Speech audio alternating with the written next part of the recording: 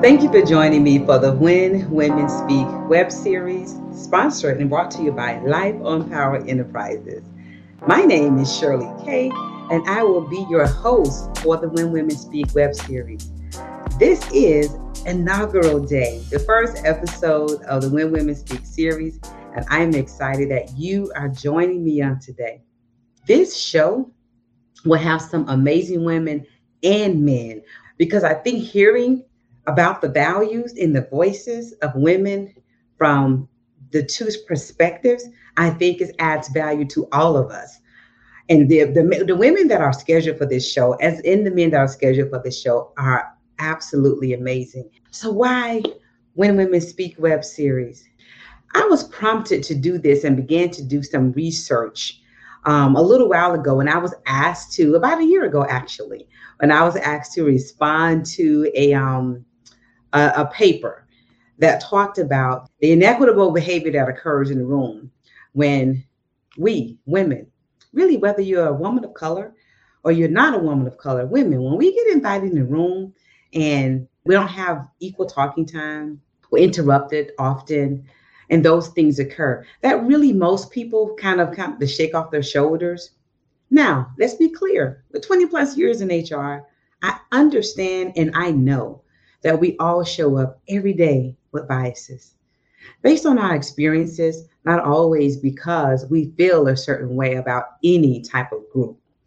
But we show up with our experience, with all of our experiences, right? And that's what creates our biases. So it's not the biases that concern me. It is the ability for women to respond to the treatment that concerns me. So we're going to, in this show, we're going to talk about that.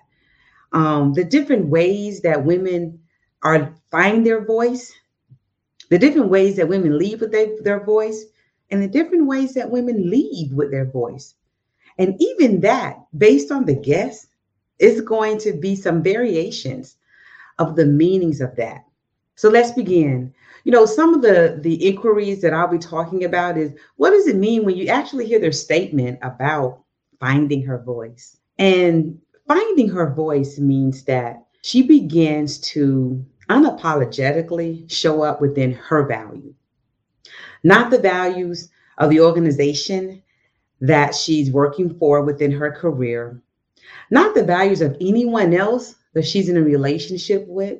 She's showing up within her values, those values that propel her to be able to be the best version of herself in all types of relationships, whether she's the owner of a business, she's in a relationship, she has a senior level position, mid-level position, or just a role in another organization. She begins to show up simply unapologetically within her values. Our guest will be asked the question, have you ever had a voiceless experience? And I'm really interested in hearing the responses of our guests, because even our men will be asked that question. Have you ever had a voiceless experience? Because we all have had it in one way or the other, but for women in their careers and in their business, I believe that it's a tad bit different because we're already kind of behind the eight ball, right? We didn't show up at the table. We really did have to be invited to that table. Although we deserve to be there, that's why we were invited. We have to sometimes understand that our voice matters, but not today, not in this conversation. But unfortunately, that happens more often than we want it to happen. Not today and not in that conversation. We like to believe that we're going to contribute regardless. That's what we like to believe. But not all the time are we just able to, because our contribution, we don't want it to distort the room, the conversation, the atmosphere in that room. So we would often make the decision to be voiceless just for a moment until we create some type of strategy to come back and contribute. But even having to do that, right? Needing to create a strategy in order to contribute. Wow. When our counterparts just show up and contribute. And why should the voices of women and their values matter? Well, if you don't believe anything else, then let's just be clear. Studies show that when senior leadership includes at least 30% of women, those are most often the top performing companies. Why does her values matter? Her values matter because that's authentically who she is. So when you invite us to the table, but the organization, the collaboration, the project, whatever it is, the expectation is that you're getting talent. There's an individual that houses that talent, but you are inviting talent to that table. So that results in whatever those goals, those end results goals, that you have a good idea if those goals will be met.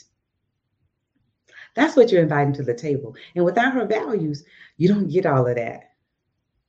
She shows up, giving you some of that talent, but there's no trust there because she can't show up in her authentic self, right? So if there's no trust there, you're not getting her whole gamut of what she has to offer, the whole gamut of what you heard about her, the whole gamut of what you've seen her already do. You're not getting it if she can't show up voiceful and full of her values. Man, I'm going to be asking guests to share experiences of them leading with their voice, using their voice to lead. Because sometimes you just have to do what needs to be done when you have the impact and the influence in order to do so. The scary part of it is that it's not enough of us that has enough impact or influence in order to do that. But when we get there, what do you do? Can you share some experiences leading with your voice? One specific one that I share often is when I got the opportunity to have a voice at the career development table, making decisions on high potentials and the next person and who's next, etc. That is when I can really say I really use my voice. Because you see, sometimes when the only woman in the room supports, the only woman that shows up on the screen, it looks like it's intentional because it is.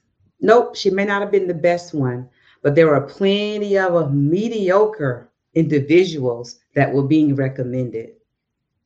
The only difference is that she was a mediocre woman sometimes, and sometimes she was a bad A woman that had exactly what we need.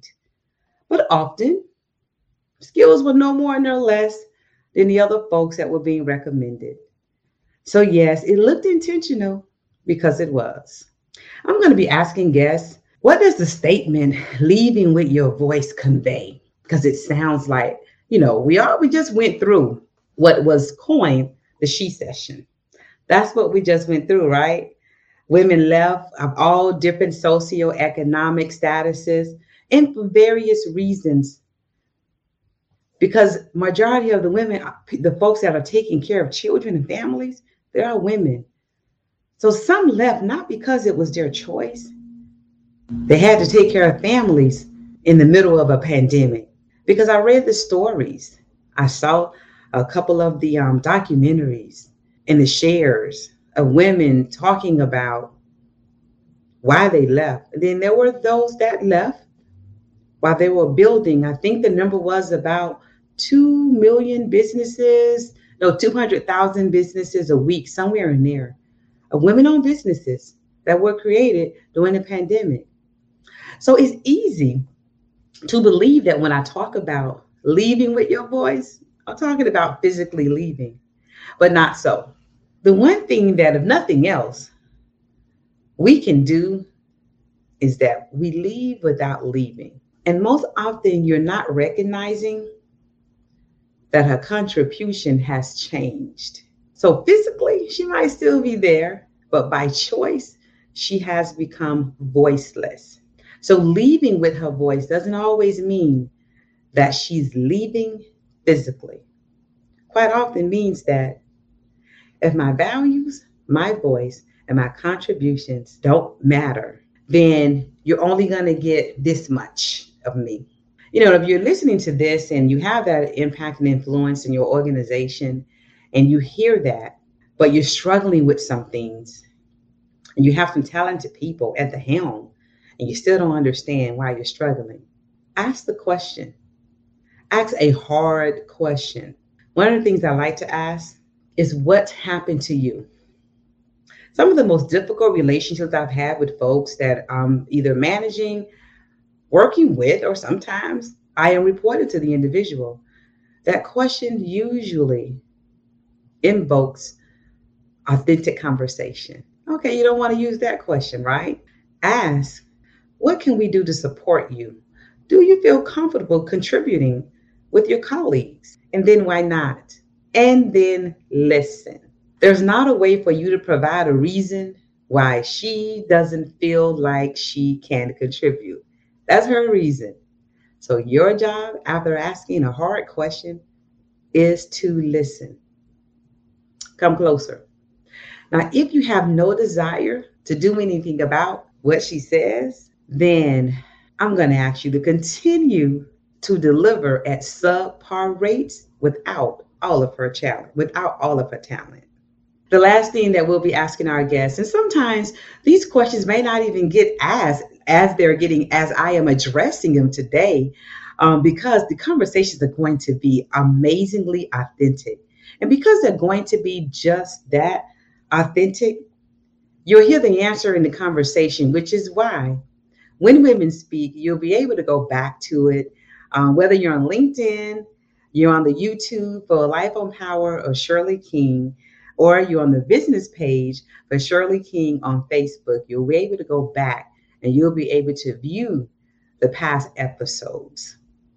But my last words of advice in 2022, one day after we have celebrated International Women's Day, is to have enough courage to do something you have never done before. Sometimes it doesn't have to be big. Sometimes it just means that you're going to ask a question. Sometimes it takes courage to include a question like that in your employee engagement index, because then you have to see the answer to the question. Then you might have to do something about it. But if you plan on doing nothing about it, then I say again, continue to producing subpar goals without everyone fully showing up with all of their talent. This is the inaugural edition of When Women Speak web series. Thank you for joining me.